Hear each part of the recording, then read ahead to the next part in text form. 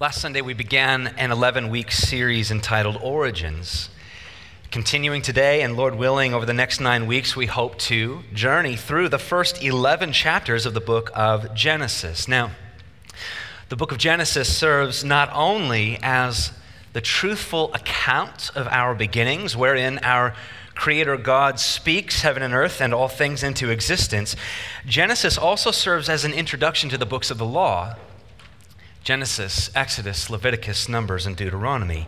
These first 5 books were revealed to and recorded by Moses roughly around the 15th century BC. Last week in Genesis chapter 1, we were introduced to the glorious main character of the story of Scripture, of the realities of heaven and earth and life itself.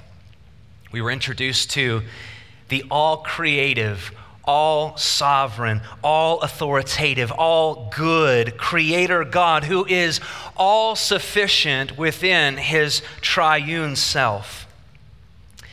We saw that in 6 days, by the word of His power, He called into existence and obediently came stars and plants and whales and birds and bugs, as well as the crowning jewel of all His creation, mankind.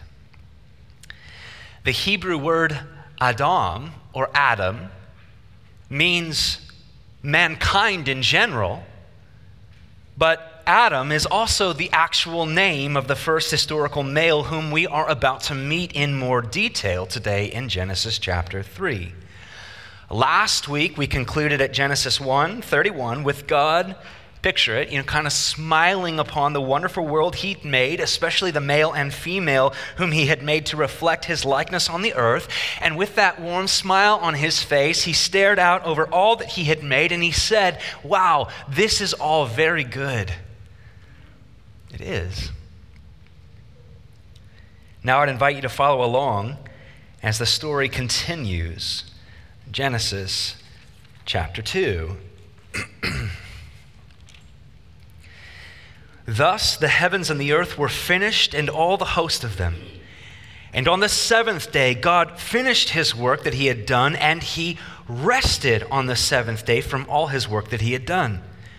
So God blessed the 7th day and made it holy, because on it God rested from all His work that He had done in creation. These are the generations of the heavens and the earth when they were created, in the day that the Lord God made the earth and the heavens. When no bush of the field was yet in the land, and no small plant of the field had yet sprung up, for the Lord God had not caused it to rain on the land, and there was no man to work the ground, and a mist was going up from the land and was watering the whole face of the ground. Then the Lord God formed the man of dust from the ground and breathed into his nostrils the breath of life, and the man became a living creature. And the Lord God planted a garden in Eden in the east, and there He put the man whom He'd formed. And out of the ground the Lord made to spring up every tree that is pleasant to the sight and good for food. The tree of life was in the midst of the garden, and the tree of the knowledge of good and evil. A river flowed out of Eden to water the garden, and there it divided and became 4 rivers. The name of the first is the Pishon. It was, or is, the one that flowed around the whole land of Havilah, where there is gold. And the gold of that land is good. Bdellium and onyx stone are there. The name of the second river is the Gihon. It is the one that flowed around the whole land of Cush. And the name of the third river is the Tigris, which flows east of Assyria. And the 4th river is the Euphrates. The Lord God took the man and put him in the Garden of Eden to work it and keep it. And the Lord God commanded the man, saying, "You may surely eat of every tree of the garden, but of the tree of the knowledge of good and evil you shall not eat. For in the day that you eat of it, you shall surely die." Then the Lord God said, "It is not good that man should be alone.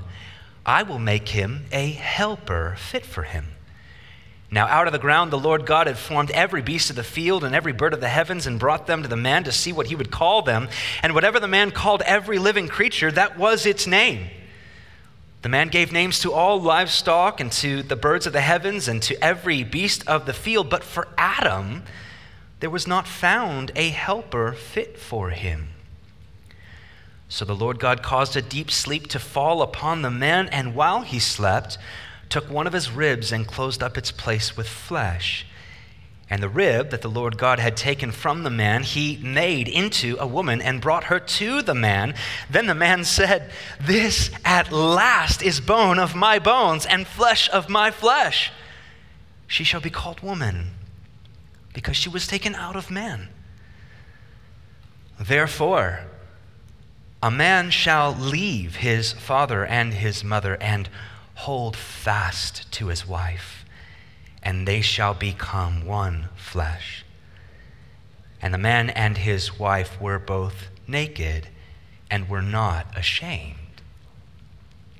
This is the word of the Lord. Thanks be to God. Would you say a word of prayer with me?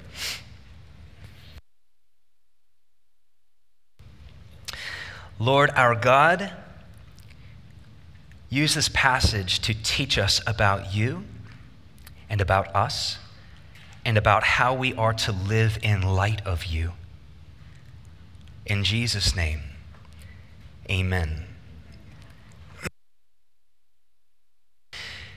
There are many wonderful themes and details packed into this passage, many ways that we could spend the next few minutes, but for the remainder of our time, we're going to consider three themes that we see in this passage, all centered around God. Number one, God's resting from his work. Number two, God's blessing of his work. And number three, God's command to his work. Number one, God's resting from his work. Many Bible readers wonder why the seventh day, which is recorded here in verses 1 through 3, why wasn't that included in chapter 1 with the previous 6 days? Well, a man named Stephen Langton, who was the Archbishop of Canterbury in the 13th century, he is responsible for the Bible's chapter and verse divisions that help us to organize and to read it and study it. And while his chapter and verse divisions aren't perfect, I do think he got it right here. I think he got it right in placing the seventh day at the beginning of a new chapter, because the seventh day is very different from the previous 6. In verse 1 of our passage, we're not jumping yet into the seventh day because we're given a quick recap of all that God had made in chapter 1. And then in verse 2, after God had finished his 6-day creative work, we're told that he rested on the seventh day. God rested, and he blessed it, and he personally set it apart. He made it holy. He set it apart as different from the other 6. Now, interestingly, what we don't read here is that there was evening and there was morning that seventh day. Because, as some commentators surmise, the seventh day really never ended. God's creative work was complete, and it's still complete today. I mean, he's not making any new life forms. He's not making any new species of plants or birds or fish. If he were, evolutionists would have a heyday getting to discover a brand new life form or development, but God was and is finished creating things out of nothing. And because creation wore him out, he rested. No. The Hebrew word for rest doesn't mean to sleep or to detach. It means to cease, to stop production. God's rest wasn't due to fatigue. He didn't need to rest any more than he needed to create to begin with. He was and is not lacking. He was and is not bound by mortal limitation. He is infinite and boundless and limitless, and yet, we're told, God rested. This seventh day rest of God's anticipates the fourth commandment that he would give to Moses in Exodus 20 when God says this, remember the Sabbath day, keep it set apart. 6 days you shall labor and work, but the seventh day belongs to the Lord.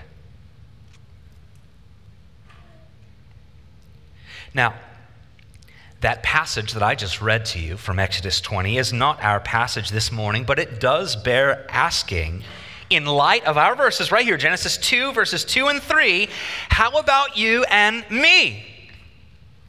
Do we follow our Creator's example of rest? Of stopping production, ceasing? Do we ever stop producing, stop laboring, stop working and cultivating and researching and toiling in our minds or in the field? Rest is not easy for many of us, but if our limitless God determined it was good to rest, what might that mean for us limited creatures?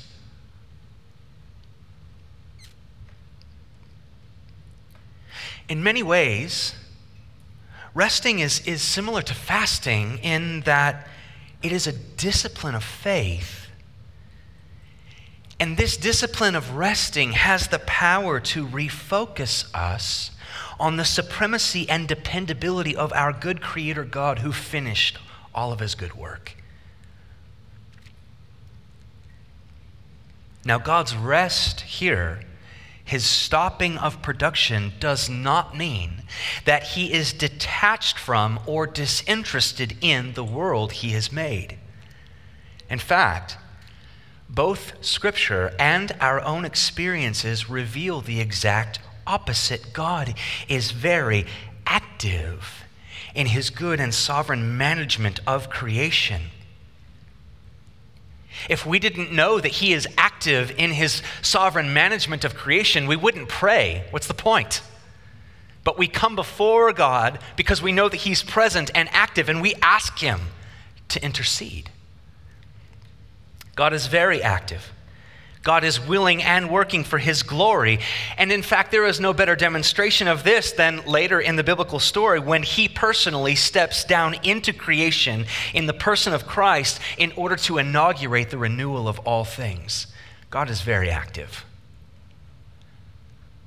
He is not creating in the sense that he did when he created all things. He is active, though. And hallelujah for it. So point number one, we just simply looked at God's resting from his work.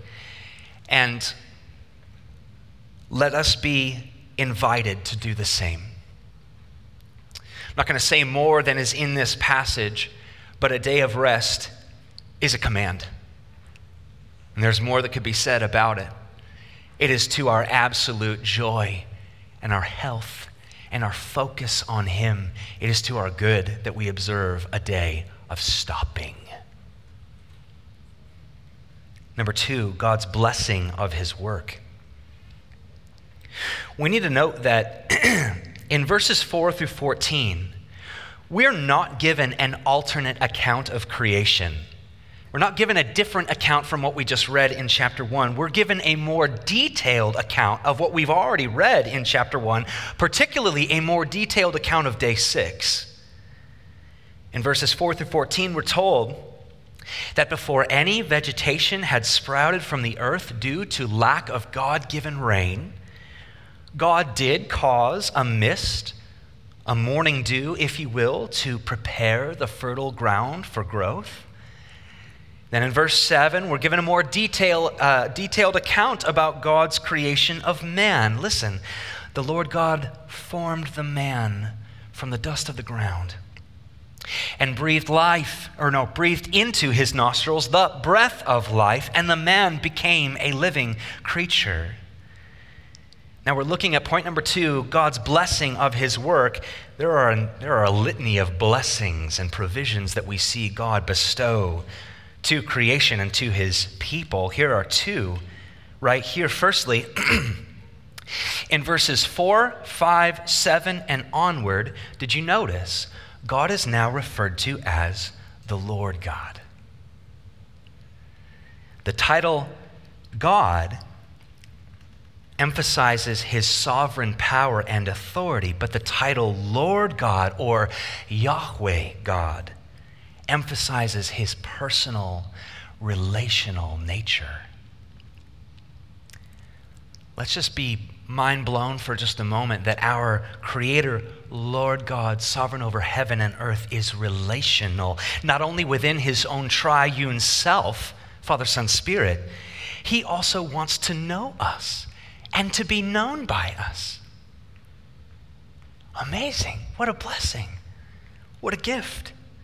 The Creator wants a relationship with his creatures. Here's another blessing. Notice in verse 7 how God breathes life into the man. This is significant because as God personally breathes life into the man's nostrils, the man is given a spirit, a soul, moral sensitivity, and a conscience.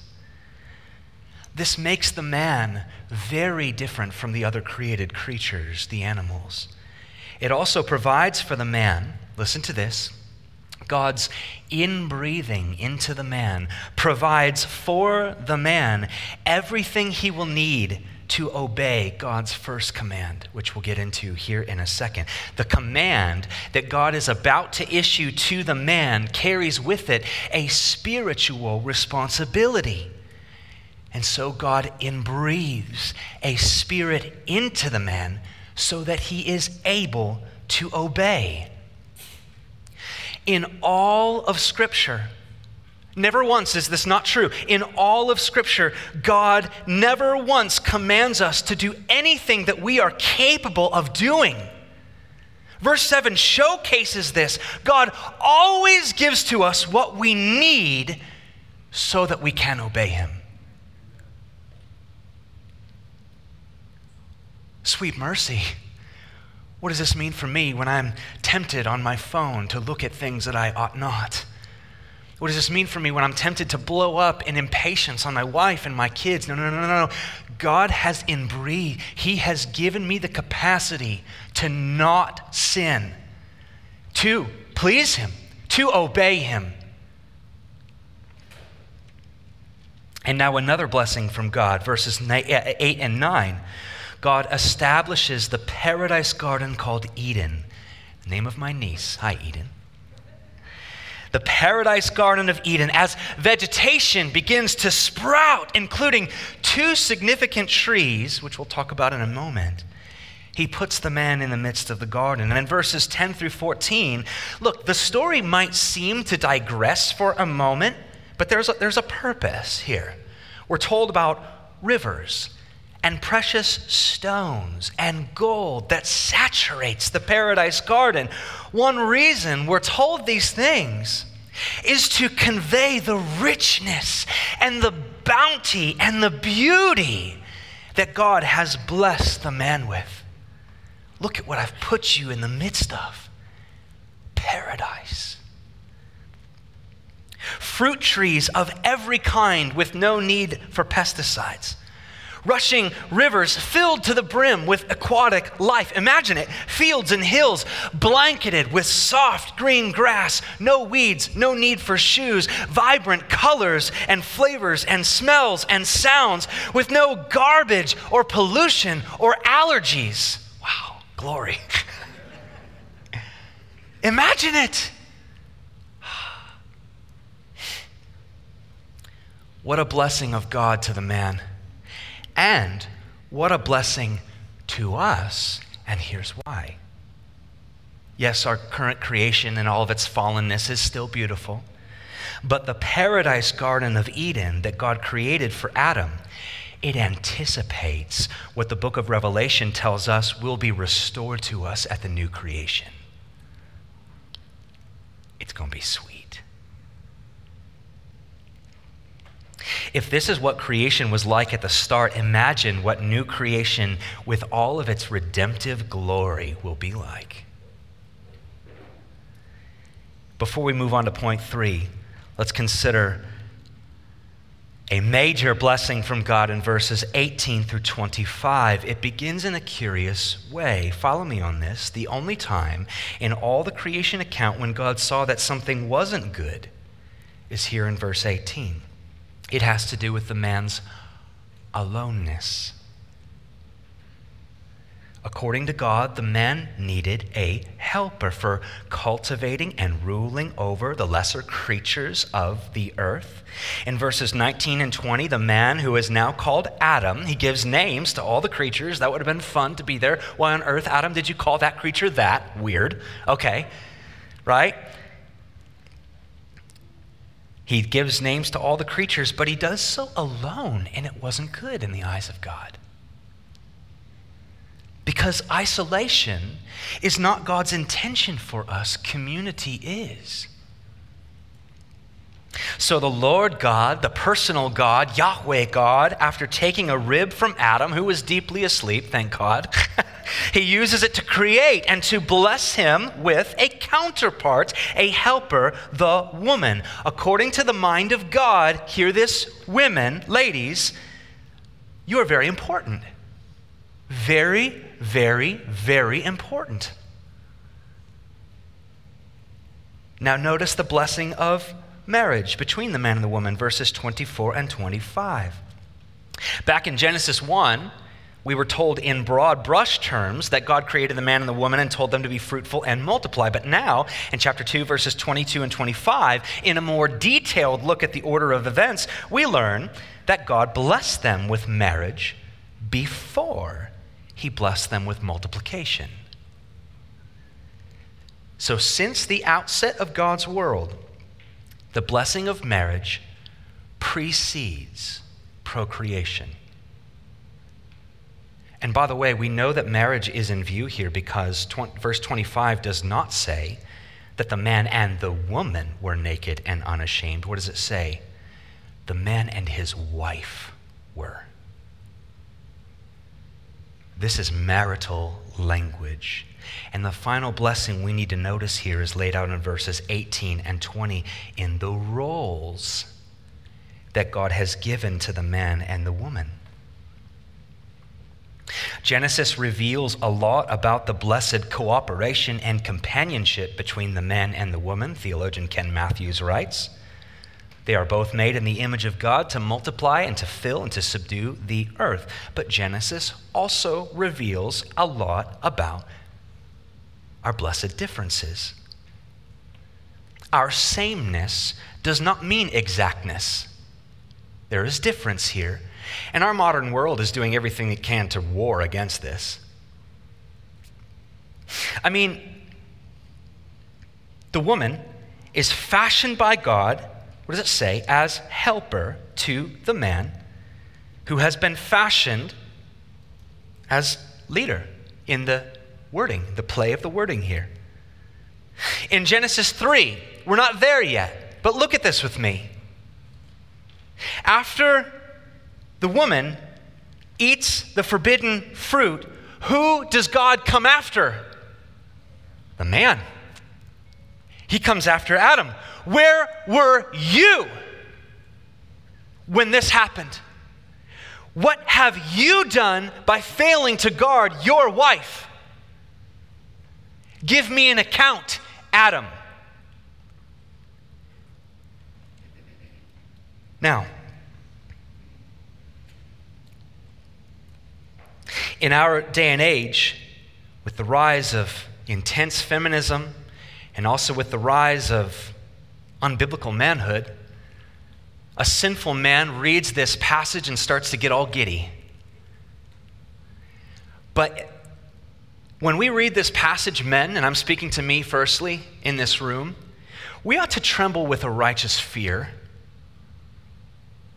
We're going to give an account for ourselves, for our wives, for our kids. We're going to be the first one that he comes after. We're going to be the first one that he asks when we meet him face to face, what did you do?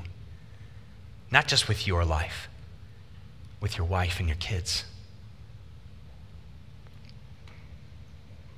And so the questions that I have for men in the room, I very seldom, go after you individually here. Do we guard our wives and pray for our wives and over our wives and speak to our wives and sacrifice for our wives and make difficult decisions on behalf of our wives so well that it is worship to our Creator and it is loving to our wife? How good are we at our role? Because the roles that God gives us here are blessings. I once overheard a Christian woman in another church talk about how godly and sacrificial her husband was. Her husband, according to her, so godly, so sacrificial, it was icing on the cake to serve and embrace in her role of helper. It was a no-brainer. There was a way of her husband's language and conduct and spiritual leadership that she just wanted. She clamored to help him. It screams the Garden of Eden. Screams the role for which we've been made, men and women. I have a lot to learn as a husband. I say that in front of my wife. I have a lot of growing up to do. I have a lot of stewarding the blessing of sacrificial leadership, and I venture to believe that many of us here do. God, give us help. Convict us by your word and lead us into the blessed joy of acting like men.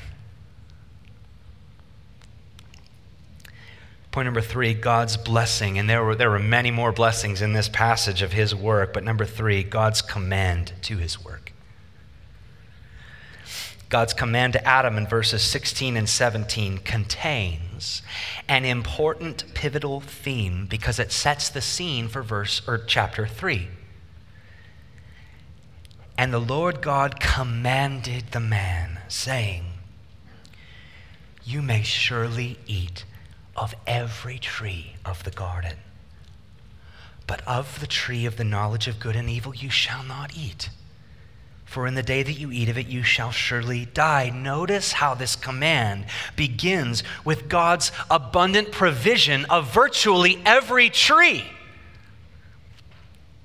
Every tree that flourishes with beautiful, bountiful nourishment of every kind is freely and fully given to the man to be enjoyed liberally. Every single tree but one. The tree of the knowledge of good and evil.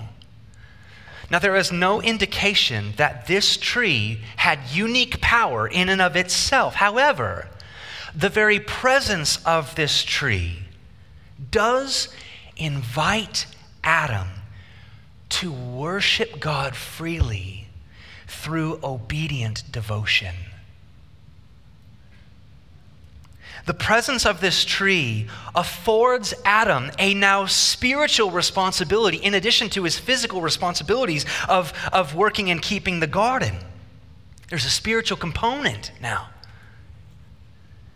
I've heard it taught, I've said this here before, I've heard it taught that it was merciful of God to place a forbidden tree in the garden, because it served as a reminder to the man and later to the woman that although they had dominion over most things, they did not have dominion over everything.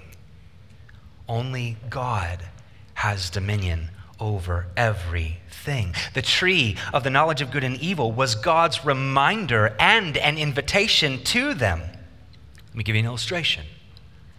While I worked at a pizza shop in high school, the owner gave me authority over almost everything, but not the safe. I didn't have access to the safe. Only the owner had access to the safe, but the very presence of the safe served as a reminder as well as an invitation, a reminder, I wasn't the owner. I'm not him. And an invitation to please the owner by not tampering with it, not coveting it, but sitting and dwelling and working in my role that I had been assigned joyfully and contently. This first command not only sets the scene for the first sin in chapter 3, but this first command, there's a lot of anticipations. This first command anticipates the commands of God's law: Genesis, Exodus, Leviticus, Numbers, and Deuteronomy.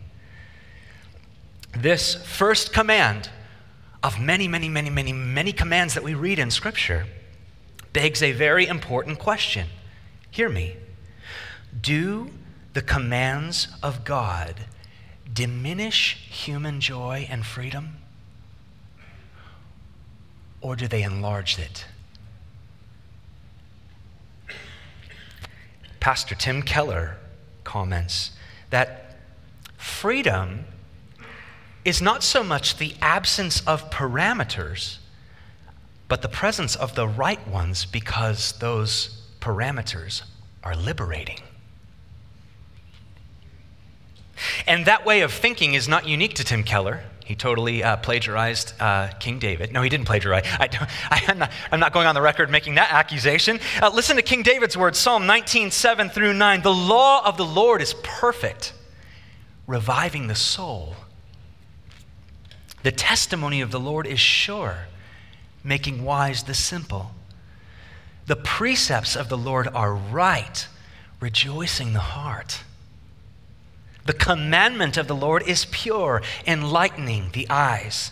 The fear of the Lord is clean, enduring forever. The rules of the Lord are true and righteous altogether. So could it be, beginning with God's command to Adam here in verses 16 and 17, could it be that the Lord God, in his commanding, is in fact inviting his people into a life of flourishing and freedom?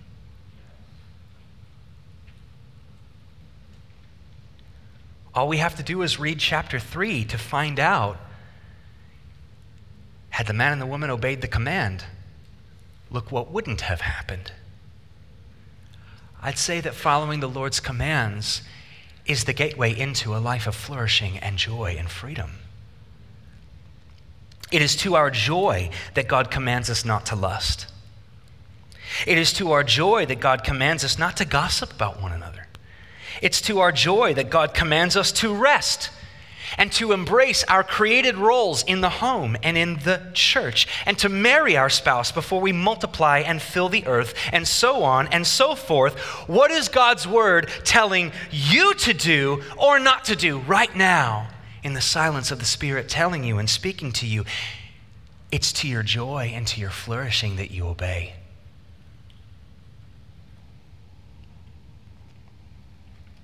Give us the audacity to obey, Lord. And the bravery, the ability to see that it's to our freedom, not to our binding.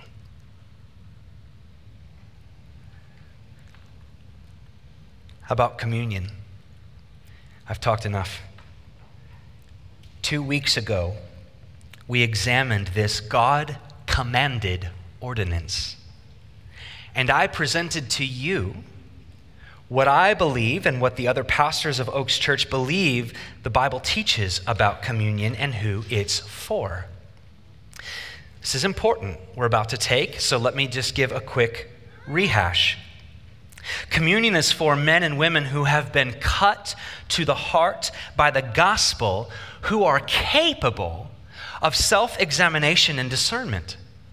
Meaning men and women who are capable of asking themselves, am I truly turning from my sin and trusting in the sacrificial death of Christ? Am I truly striving to obey God's commands and put on the righteousness of Christ? Am I truly stewarding my time, talent, and money for the glory of Christ? Am I truly contributing to the edification of this local church the way God commands me? Communion is for men and women who are capable of self-examination and discernment. Also for men and women who are capable of church membership relationships, the 59 one another's that we read in Scripture. Men and women who are capable of coming together in unity despite our disagreements with one another, and there are millions here with us this morning, millions of disagreements, but we're capable of coming together in unity and togetherness, agreeing in the Lord and declaring the Lord's atoning death until He returns. If you are capable and prepared to take with your brothers and sisters the bread and the cup in a worthy manner, then in a moment after I pray, I would invite you to come and do that. For the younger kids in this room, the pastors of Oaks did say this and do say this. Keep watching, keep listening to your parents as they endeavor to disciple you. Keep asking questions, keep learning who Jesus is and what he has done. And know we are praying for you, that your faith would persist with what begins, what seems to be the beginnings of faith, that your faith would persist. So I'm just going to go on record. We don't believe it's okay for young children to take communion. But we do believe it's okay for those who are capable of deep self-examination, self-discernment, led and empowered by the Holy Spirit, ringing and bringing change about in your life to the glory of Christ and displaying of his fruit. Now, I will say this. I feel like I keep having all these tangents, right? This is one of those mornings I don't seem to quiet myself. Do you notice, really quickly with me, verse 9, God's provision of the tree of life. Ephesians 2, verse 9. The fruit of this tree provided the perpetuation of life without death due to sin. Of course, we know because we live in it, we've all sinned. We've all fallen short of the glory of God. We've all rebelled against God, just as Adam and Eve will do next week in Genesis chapter 3. And yet, here's communion. God has provided another tree. The tree of Calvary. The fruit of this tree, signed, sealed, and delivered by the blood of the Son of God. The fruit of this tree provides us the perpetuation of life after death.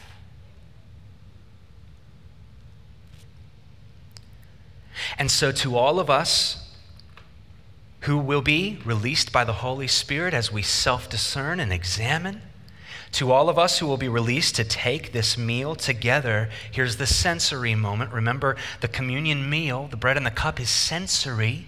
It invokes memory and thought. As you taste the bread, remember this, that as real as that bread is in your mouth, so real is the fact that the Son of God became a man and gave up his body for you, that you might have eternal life. As you taste the bitter sweetness of the juice, remember the sweetness of having your sins forgiven, which came at a very bitter cost to Jesus, who poured out his blood for you and your sin. And in a spirit of repentance and joy and worship and celebration, let us take as the family of God in this local expression. Let's not do so with our eyes closed over in the corner. Let's look, we're all eating this together in a spirit of unity, declaring the Lord's death until he comes. And he's coming really, really, really, really soon. Amen. Let's pray. And then we'll sing and take communion. While I pray, I would invite our communion servers to come forward. Father, I said a lot, and it's embarrassing because in a lot fewer words, your word says infinitely more. Genesis chapter 2 says infinitely more than what I have just regurgitated, but I do ask this. Will you please have mercy on us to give us hearts to have heard what we've heard, to respond to what we have heard, to rest, to obey, to celebrate that despite the fact that we have all disobeyed you and deserving of death, you in fact have taken that death in the person and work of Christ upon yourself and our sin, so that in the name of the risen Christ, we might now come with repentant faith and be saved forever and ever unto a kingdom that is unshakable and that's going to look a lot like a very glorified Garden of Eden. I'm excited. We are excited and we worship you with repentance and gratitude. In Jesus' name we pray. Amen.